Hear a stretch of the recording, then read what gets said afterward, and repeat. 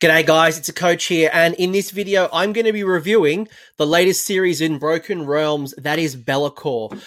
Games Workshop was kind enough to send me an advanced copy. It's just hit my mailbox and I'm excited to share with you what I've learned and the observations that I've picked out of this book. And much like the other videos that I've done in this series, there will be as little spoilers as possible from the lore. I'm not going to share with you what's going to happen or what Be'lakor does, but know that this will be a spoiler-free episode. And it's really just about the rules and what is going to come within the book. Now, if you're not familiar with the Broken Realms series, Broken Realms is a series of books that is the progression of the Age of Sigmar narrative. This is the third book. The first book was Broken Realms Morathi. We then had Teclis both advancing the narrative in some form of fashion. And finally, we now have Be'lakor. So we know more are coming, but this is the unique characters, both new and existing characters and how they interact with Be'lakor and what Be'lakor is doing. The book is jam-packed full of a whole bunch of things. Not only do you get story and art, you do get battle plans, you do get campaign rules. There's some really cool rules with siege battles, as well as a whole bunch of rules. So without further ado, let's look at the armies that are going to be impacted by Broken Realms Morathi, and let's see what it's going to bring to the table. So, who is impacted by Broken Realms Morathi? I mentioned this is the third book, and each of the books have had a flavor, and they've helped various factions in different sizes. Some of them have given a whole bunch of additional rules. Some of them have just given you a battalion or a bunch of artifacts, or just something quite small. But in Broken Realms Be'lakor, you are focusing on the story of the first Prince of Chaos. And within that, you're going to get Chaos, you're going to get some Nighthaunt, you're going to get some Seraphon, some Disciples of Tzeentch, you get your Stormcast Eternals, your Fire Slayers, and your Kharadron Overlords. As I mentioned, all rules are not equal. Some of these books have been touched with high impact, some of them have been low impact. In the book, you will get a bunch of new things like a sub-allegiance. You will get the War Scroll updates to some existing units as well as some new units. So you get some new War Scrolls as well as some new battalions. The good thing is that all of these battalions and rules are legal for match play for your next upcoming tournament.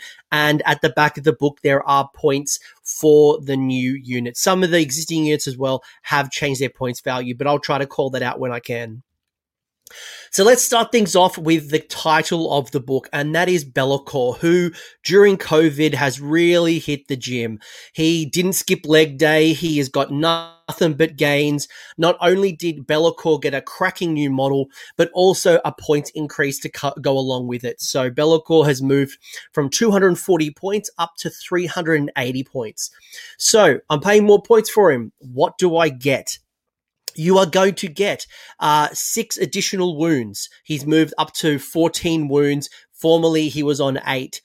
You will keep the save of 4 up. You will keep your bravery of 10.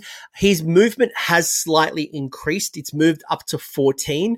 However, he's now become a monster. Now, why that's important is because he's now got a profile that's going to degrade as he takes wounds. Previously, when he was only on 8 wounds, you could take 5 damage, 7 damage, 3 damage. His profile was consistent. But now there will be some parts of his profile that are going to swing and change, and movement is one of those. You are going to see some other rules change. The Dark Master rule. This is a rule that is both loved by Chaos players and the bane of existence for everybody else. Dark Master has seen some alterations. So no longer do you choose the enemy unit before the first battle round. So previously you'd rock up to a table and you would make a note and you would reveal it at some point during the game, but it had to be declared at the before the battle commenced. Now, another rule as well is that Be'lakor didn't have to be on the table. So even if Be'lakor was deleted during the game, you could still activate the Dark Master. Now what's happened is, first off, Be'lakor has to be on the table to activate Dark Master. You used to have to roll a 5+ each time the unit tried to do something. So, it was a once per game thing. if they try to cast a spell, they try to move, they try to shoot, you'd make them every time roll a 5 up to see if they could do it or not.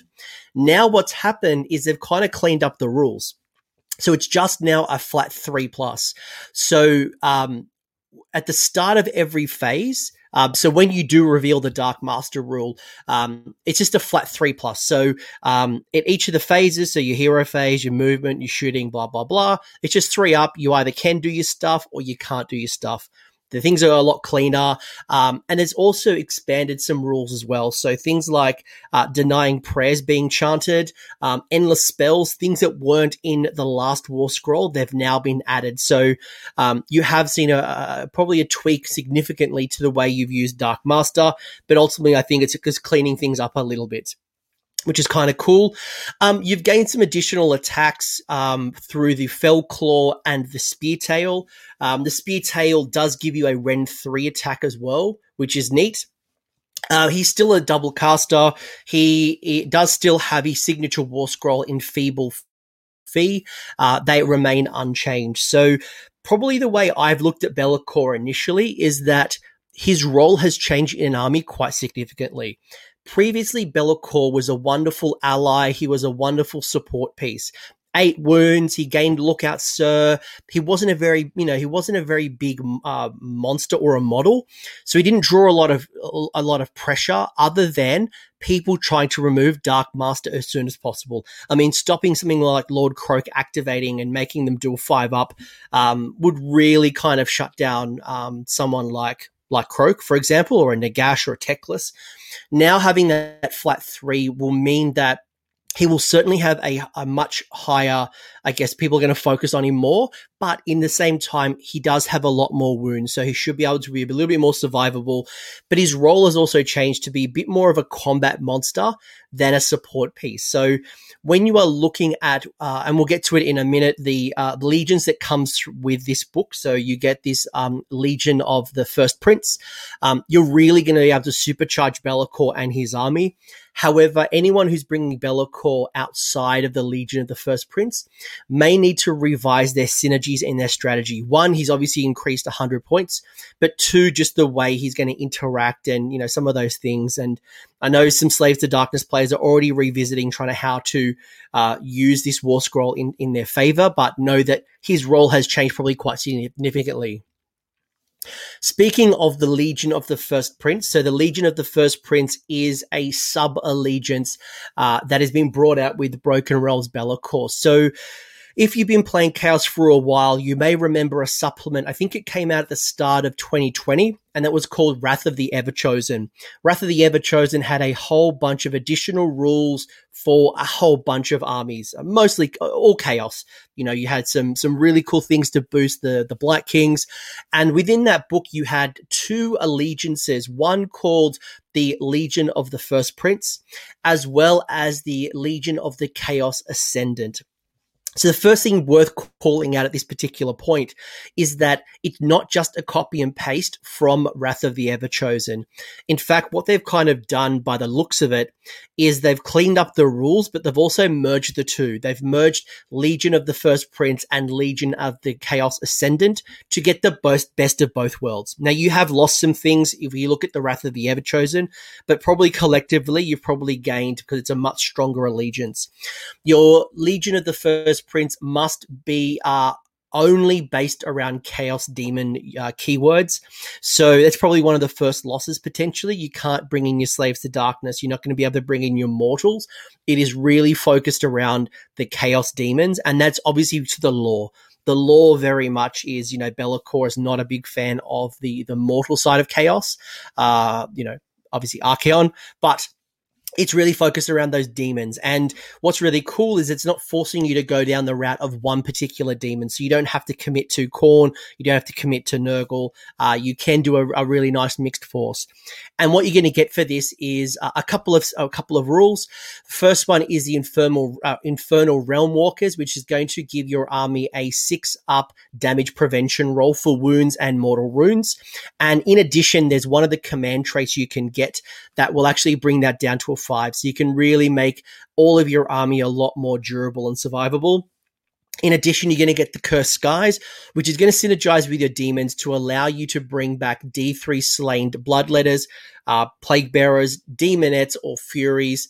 Or if you're taking Zench demons, you can bring back one horror. So either D3 bloodletters, plague bearers, demonettes, or furies, or one horror of Zench.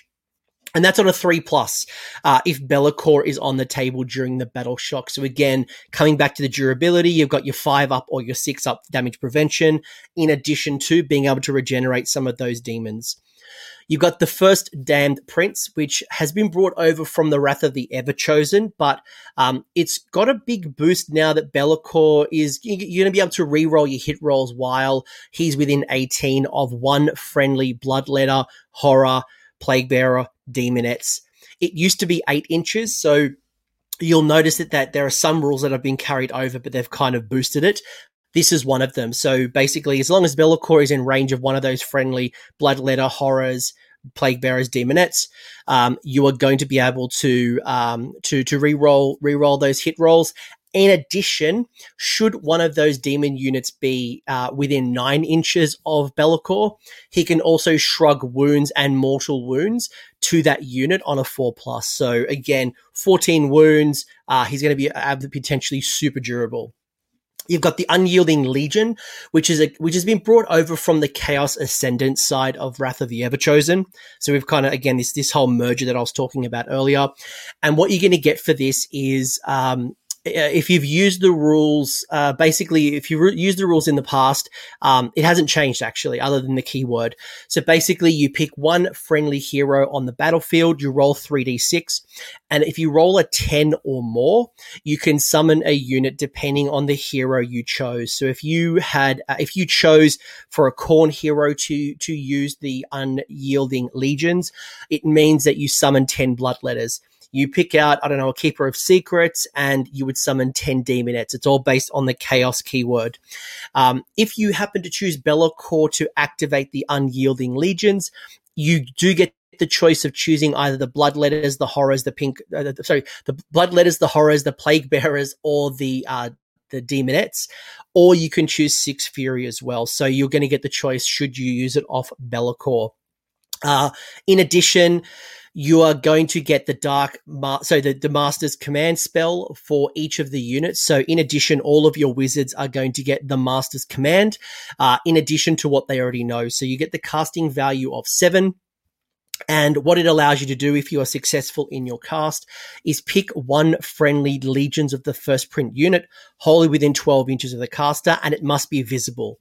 Until the end of the battle round, if a model is slain in melee, so not in shooting, but from a melee attack, they can fight before being removed. So could be potentially focusing you down a much more combat-focused Plague Bearer or Bloodletter unit. Or demonettes. Demonettes are great in combat as well.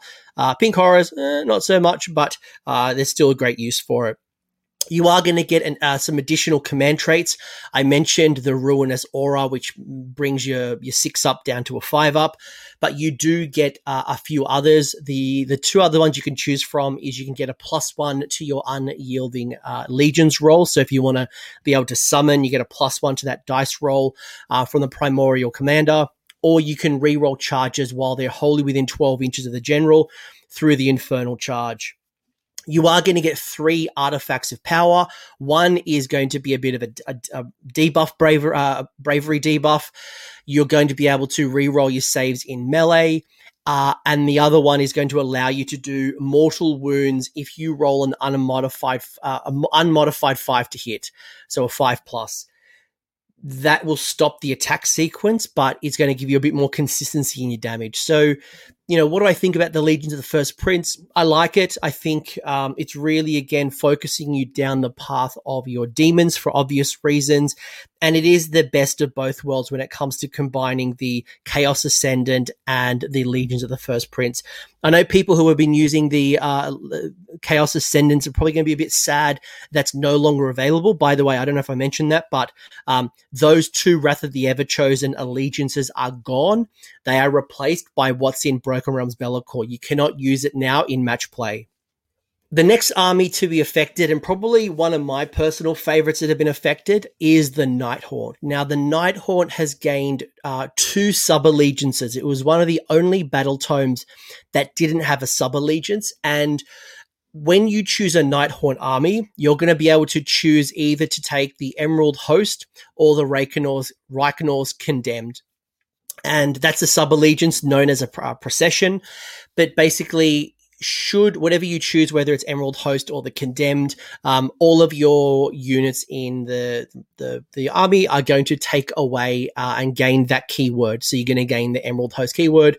So what do you get from the Emerald Host? So Emerald Host is really feels to me focused around Lady Olinda, or at least the narrative is focused around Lady Olinda. It doesn't force you to take her, but it'll combine quite well. So what do you get from this? You're going to get a couple of things. First off, you get the Emerald Curse. So after armies are set up before the first battle round, you can choose one enemy hero, and for the duration of the battle, you're going to subtract 1 from the save roll that target that hero. Now, that's brutal. When you think about some of the things running around like Stonehorns, Archeon, Maw Crushers, Catacross, Star Drakes, any of those Techless, any of those heroes that you really want dead, giving it a -1 to their armor save for the whole battle is going to be awesome. Please don't put it on any of my Mega Gargants, please. The Knights of Regret is going to, another ability, is going to add +1 to the attack characteristic of melee weapons used by the Emerald Host Hex Raids.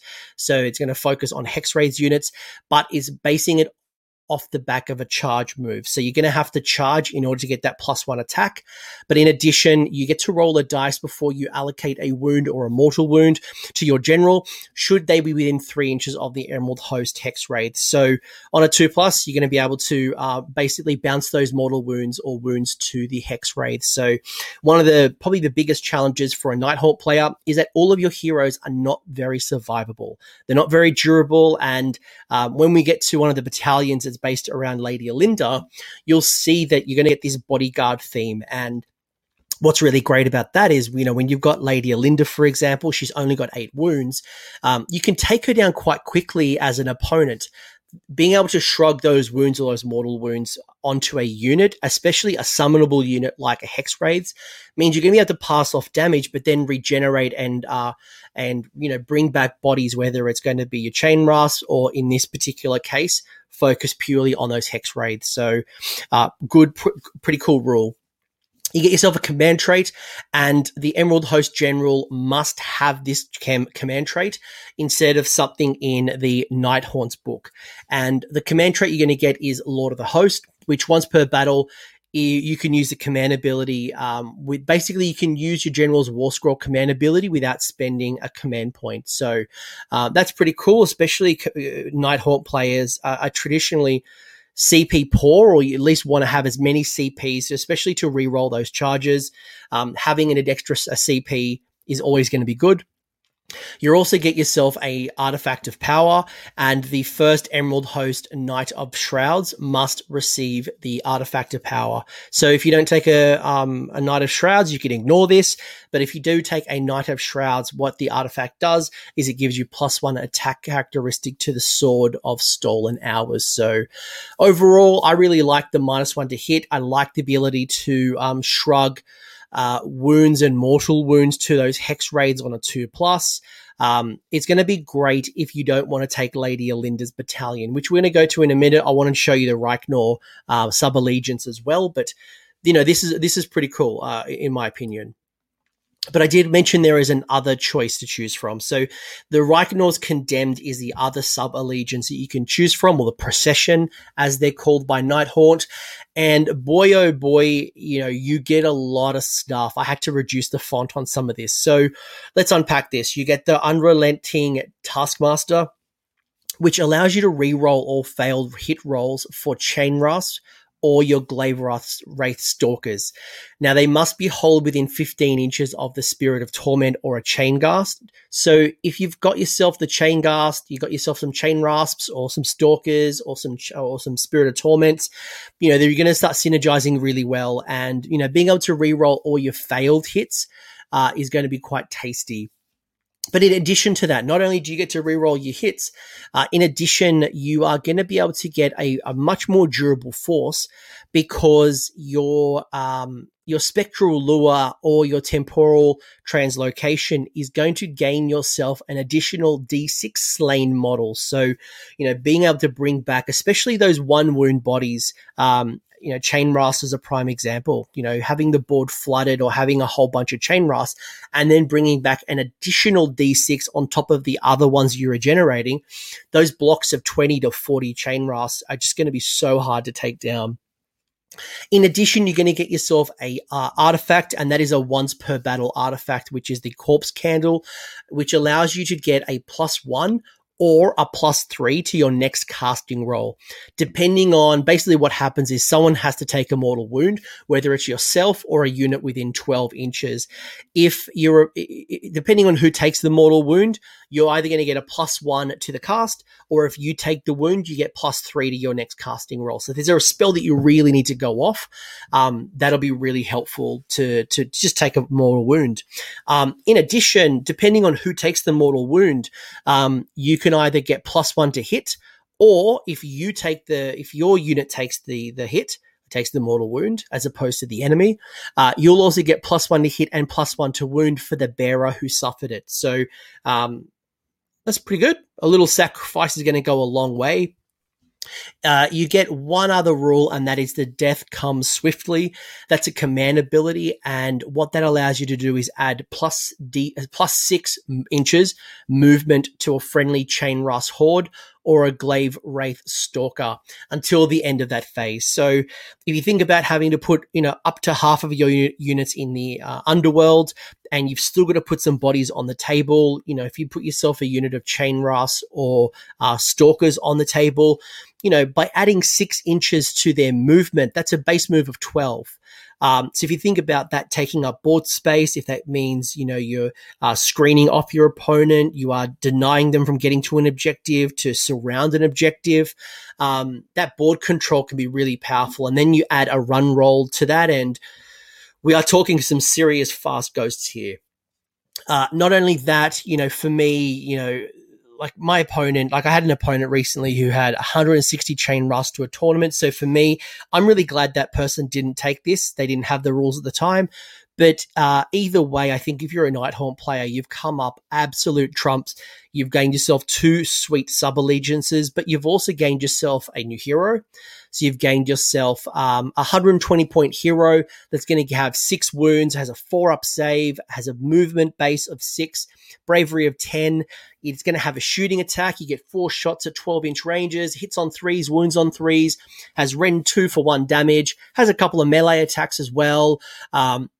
Can fly, it's ethereal, and the boost really comes in through the empowering excruciation, which, if any wounds inflicted by this model's phantasmal torture, which is the shooting attack, that 4 shots at 12-inch ranges, if they are allocated to an enemy model and they're not negated, so basically the opponent doesn't make an armor save, basically what happens is that this model is going to become empowered until the next shooting phase. And the Deathless Spirit's command trait negates wounds on friendly Nighthaunts within 12 inches of, instead of 6s. So you're basically making those friendly Nighthaunt units within 12 inches much more durable. So again, not only do you have the ability to be regenerating a whole bunch of additional models depending on which sub-allegiance, or maybe you're bouncing some mortal wounds, whatever it might be, but you've just made an even more durable, saving potentially on a 5-up instead of 6. So not a bad little support hero.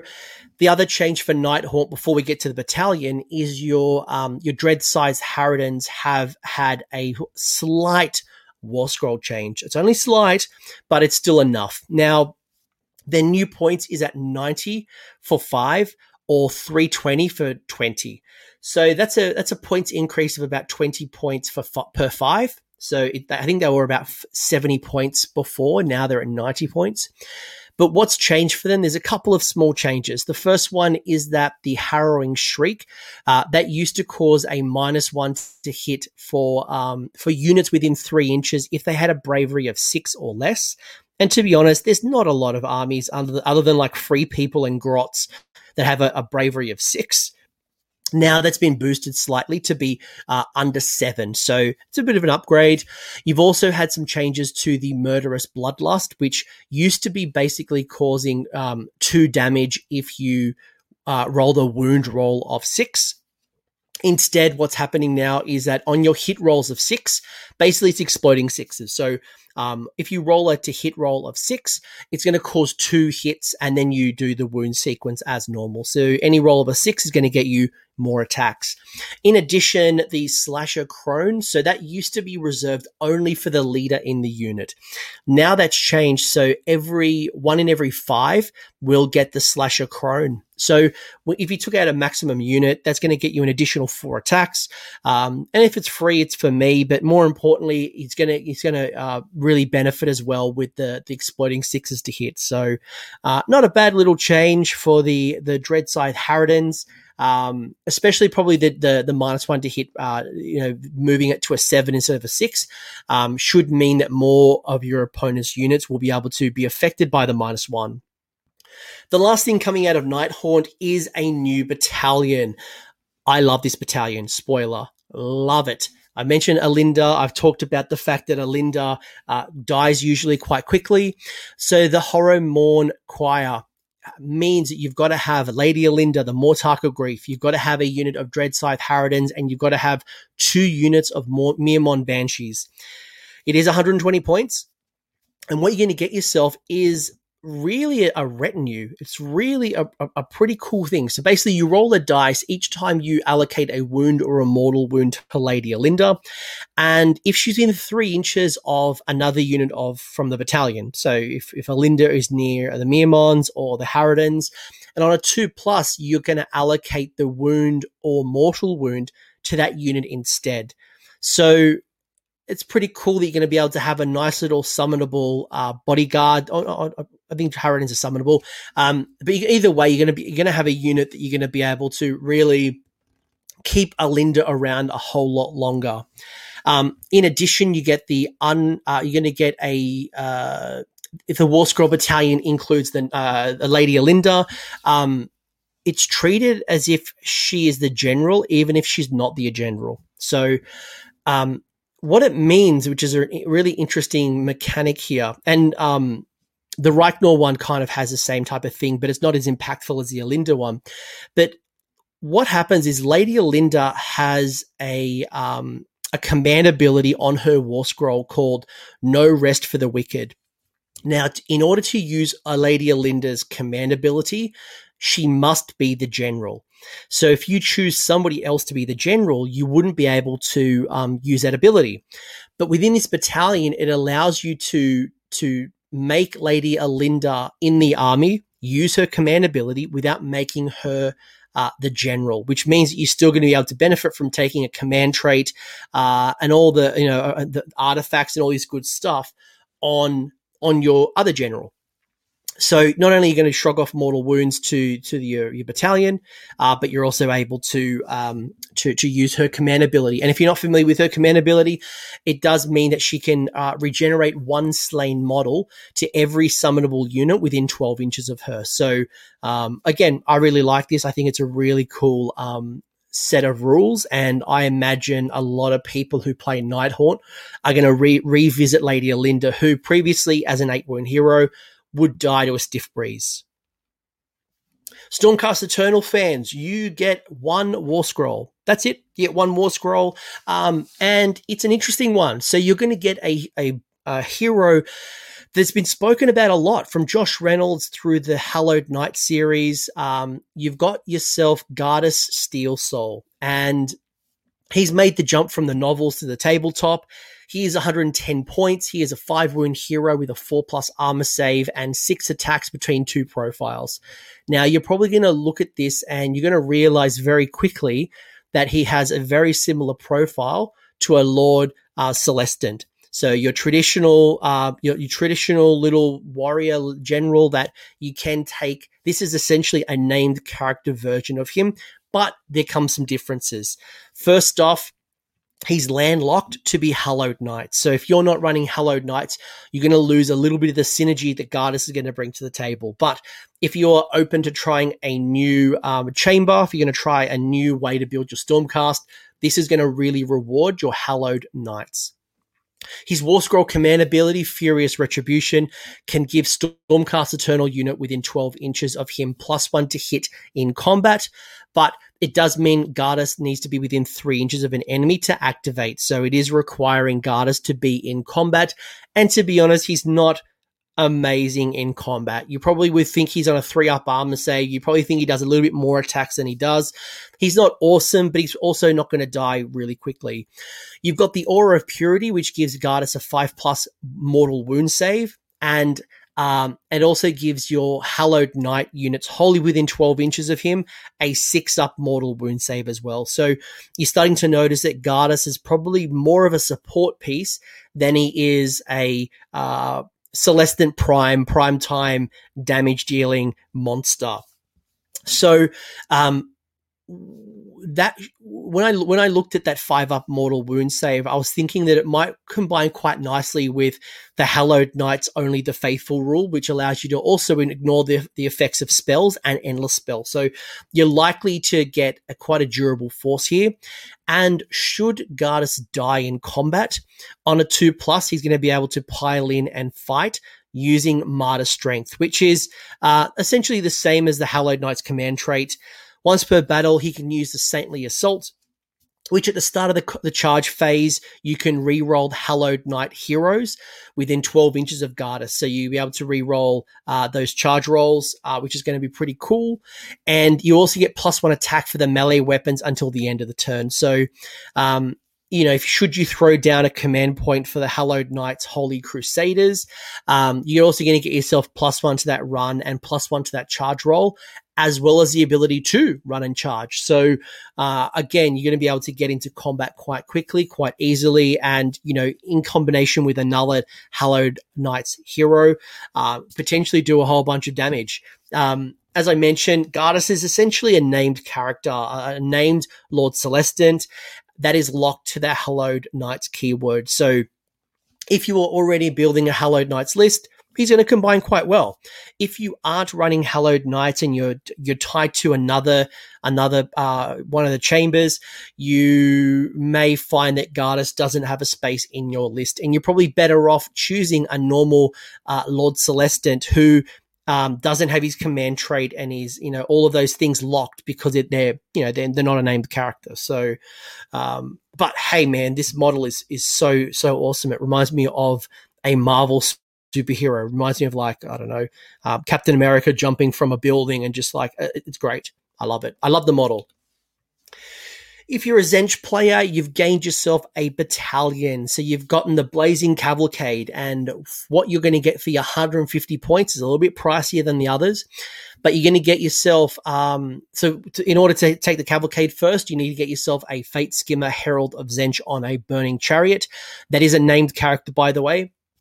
You can take 1 to 3 Horrors of Tzeentch units, but it must be a combined model count no higher than 30 models. So it could be 3 units of 10 pink horrors. It could be 1 large unit of 30.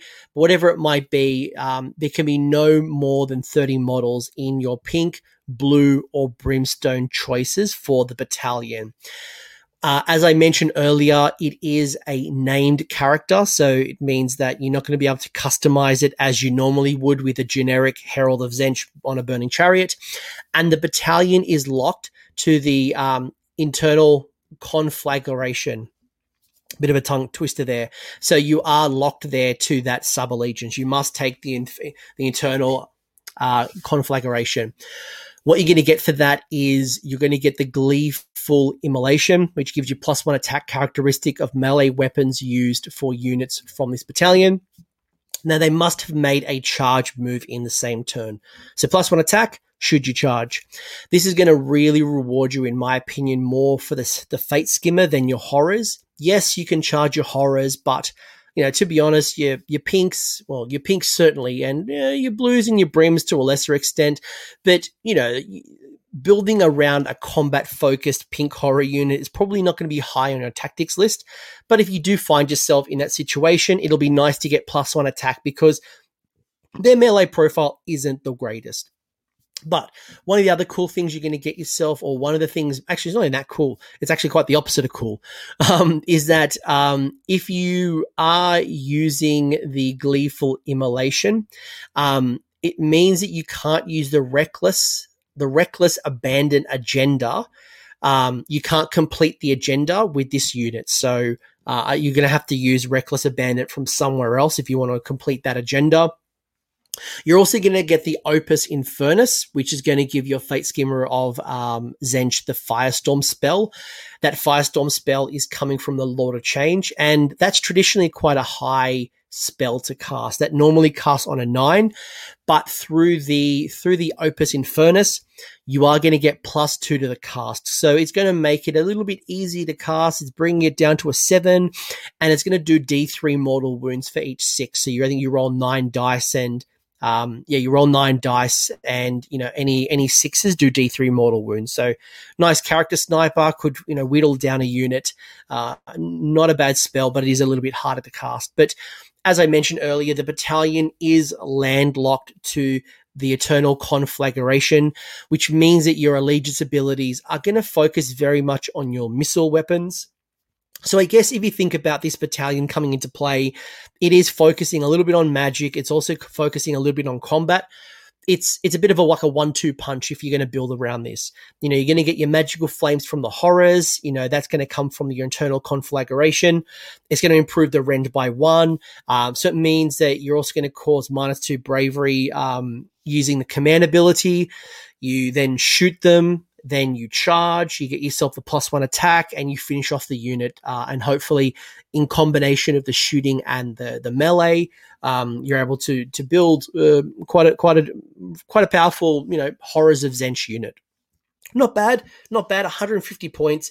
I guess being locked to the Internal Conflagration though may make it hard. You may find that your points are going to more things like flamers or other types of units as opposed to building around the Horrors of Tzeentch. And obviously the benefits primarily being around the +1 attack in melee. So it's kind of doesn't quite gel, but it does give you more options instead of putting all your eggs in one basket when it comes to shooting.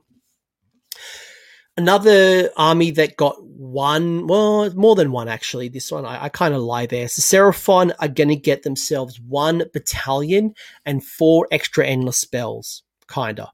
So you've got yourself the Celestial Stampede. I love this so much. I've gone out and bought 2 of these box sets. So the box sets are pretty sweet. You get yourself a Stegodon with a Skink Chief, get yourself an Engine of the Gods or a Stegodon, and you get yourself a Bastillodon.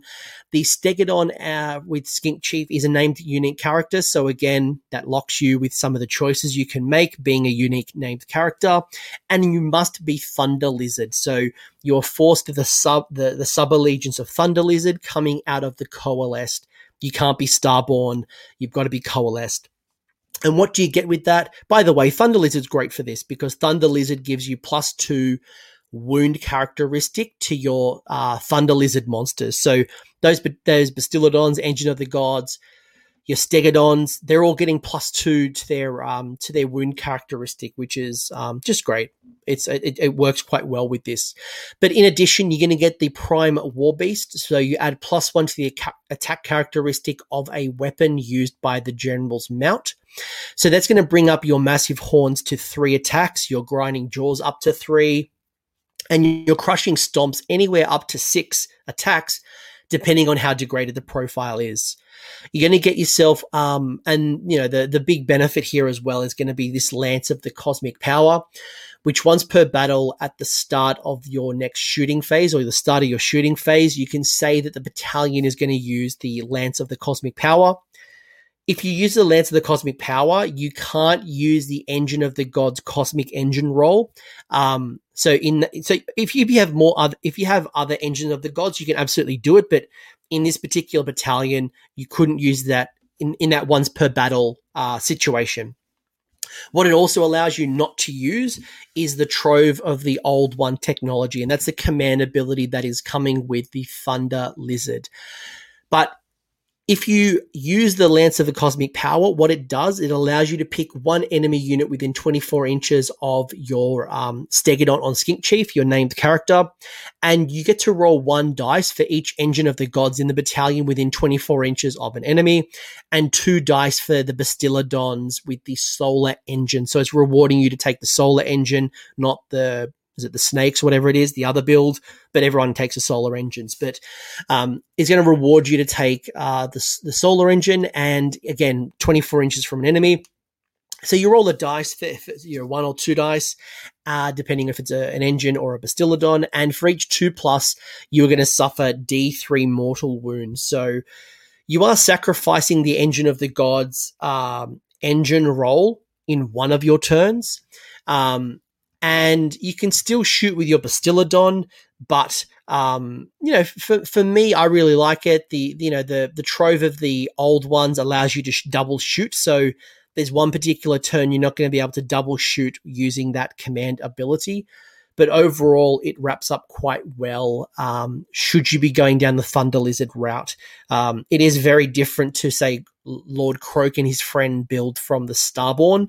And if you're looking for something with a bit more variety, and this is a different style of competitive, it's not as easy as the other builds, but certainly probably a much more. I mean, who doesn't want to run dinosaurs around the table? This is great, and it synergizes quite well. And the other thing you're going to get through the Seraphon is you're going to get yourself bound endless spells. So already in your Seraphon battle tome, you're going to get yourself bound endless spells based on malign sorcery. Bound Balewind Vortex, bound Geminids, bound Purple Sun, bound Quicksilver Sword. You get the point.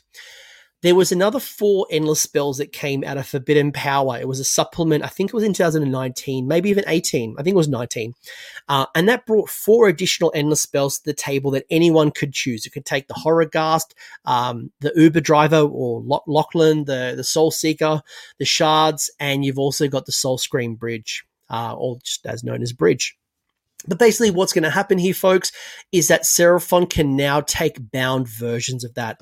And what a bound version is, you can see it on the screen right now, but essentially it means that only the Seraphon player can move or interact with the bound endless spell. So the Horrorghast for 60 points is going to cause -1 or -2 bravery to the opponent, depending on if they're within 6 or 12 inches of the Horrorghast. Our Uber Driver, Lachlan the Soul Seeker, for 70 points is going to pick up a unit within 3 inches of it and move it up the board. You will have to sacrifice 1 model to be slain, but essentially it's a nice little cheeky teleport. The Shards for 40 points is going to be able to halve a movement characteristic of your opponent, which is brutal. This game is one off movement, so being able to halve an opponent's characteristic is going to be nasty. And in addition, you subtract 1 to the hit rolls for whoever it passes over. So the Shards must pass over a unit, but then you're causing -1. And knowing that it can't come back to you because it's bound, very, very, very generous for 40 points.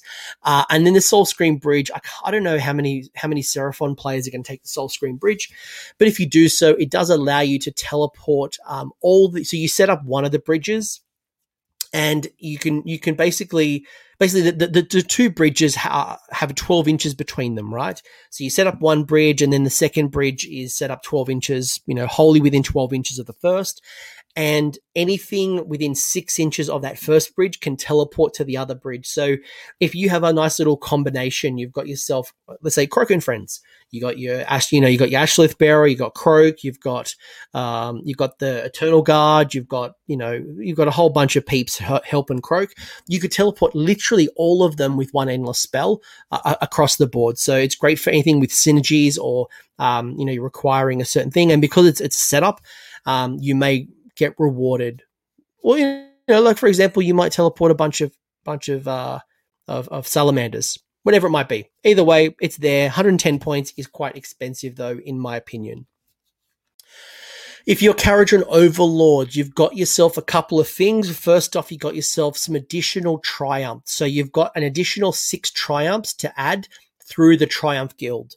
When you are choosing your triumphs, depending on what you have in your army, so your Aether Chemist, your Aetheric Navigator, or your Endrin Masters will all have access to 2 additional triumphs each.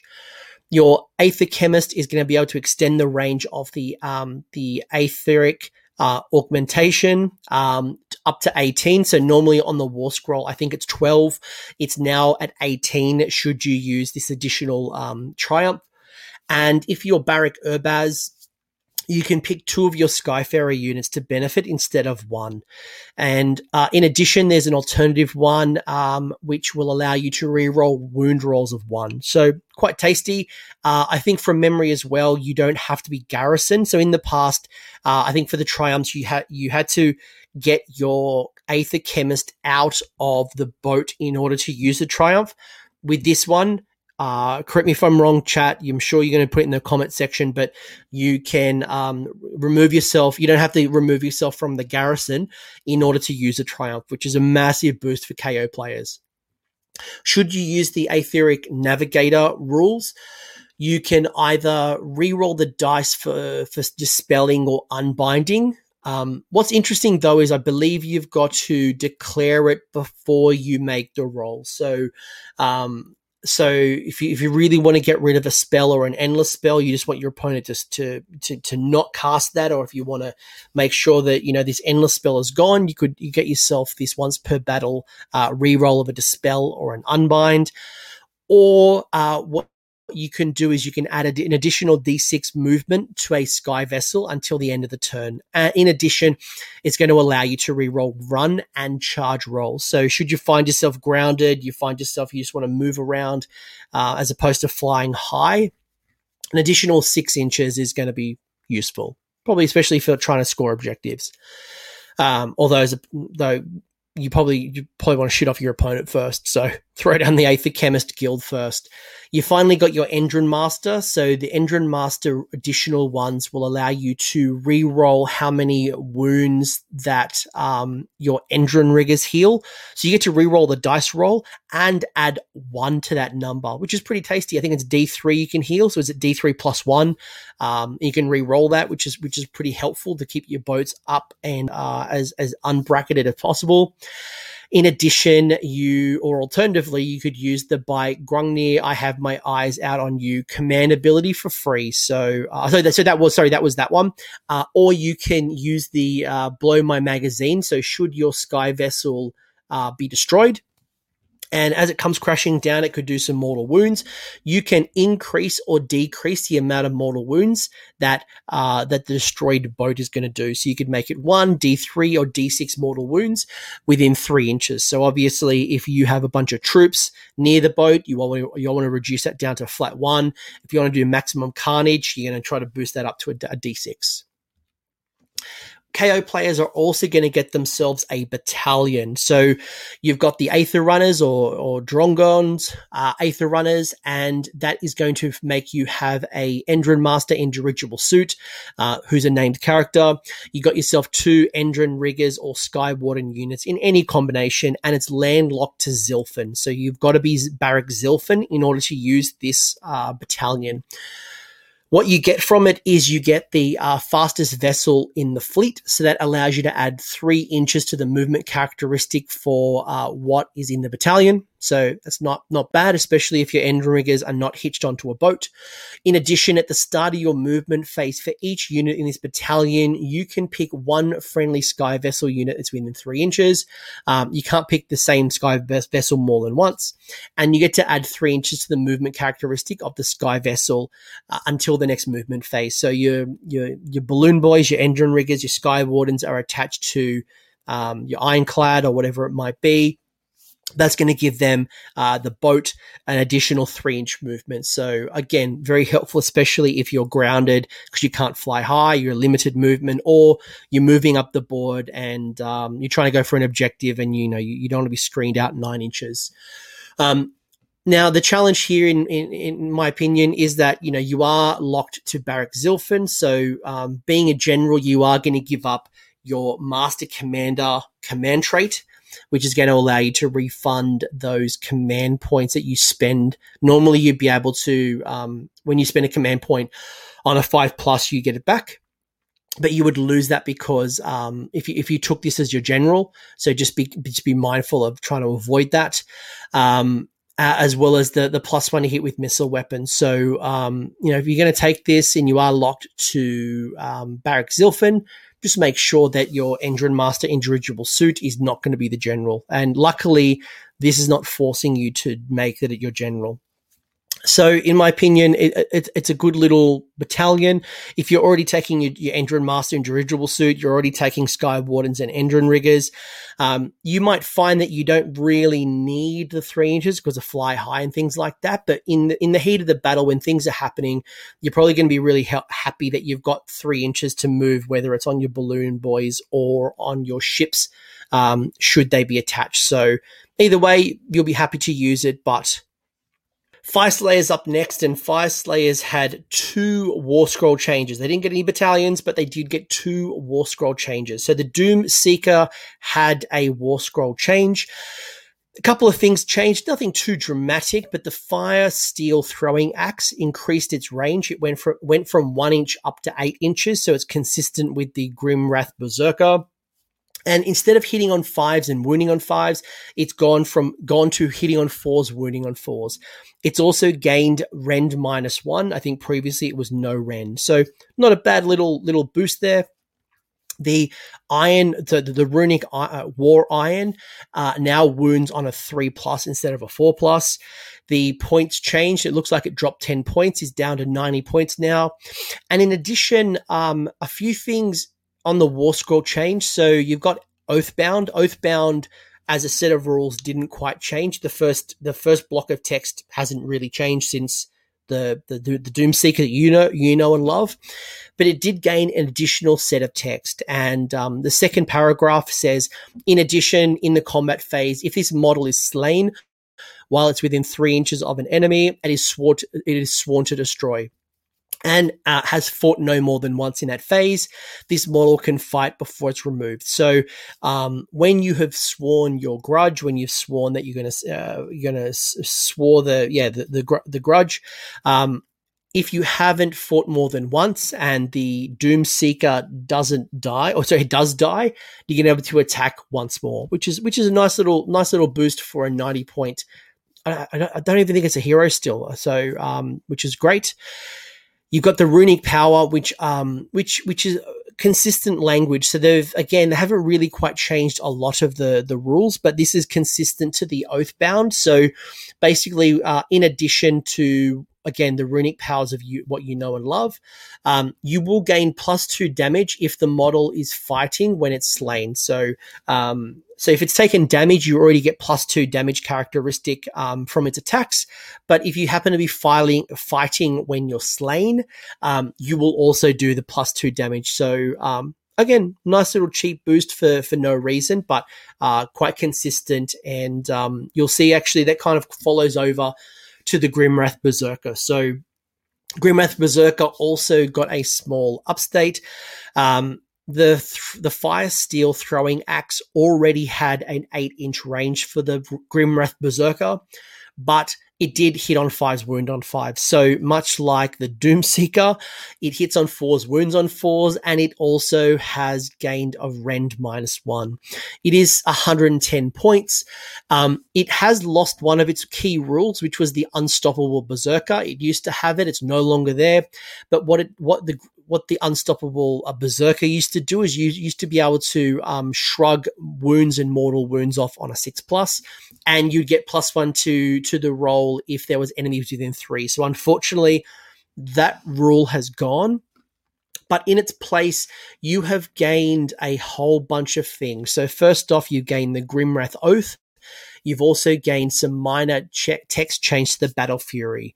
It's very, very minor. It's very similar to what we just talked earlier about with the fighting again before you die.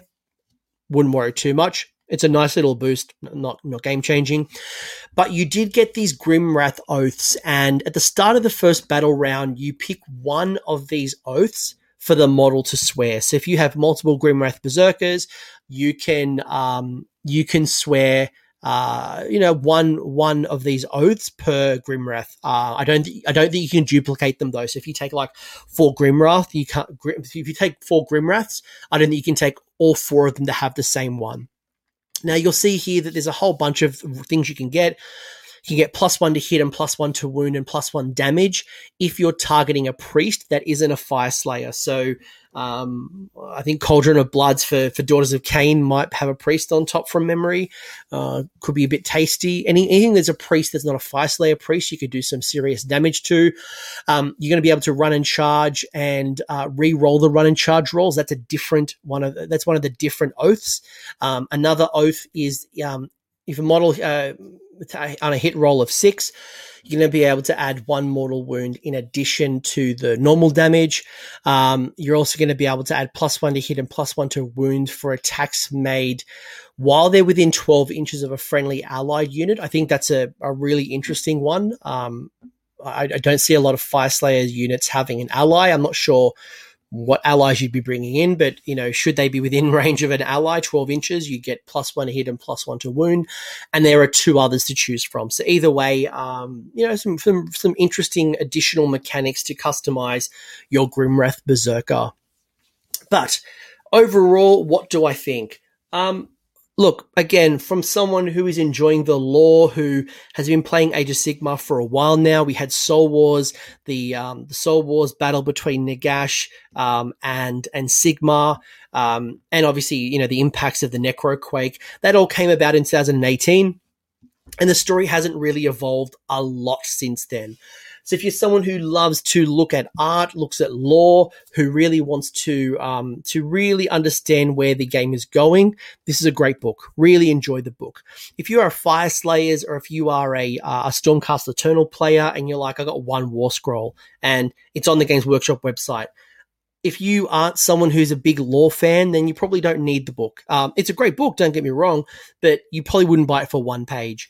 The Nighthaunt and the especially Be'lakor as well, your Legion of the First Prince are going to really benefit from the rules, in addition to, again, the lore, the stories, the campaign rules, the siege battles, all the cool stuff that comes with this book.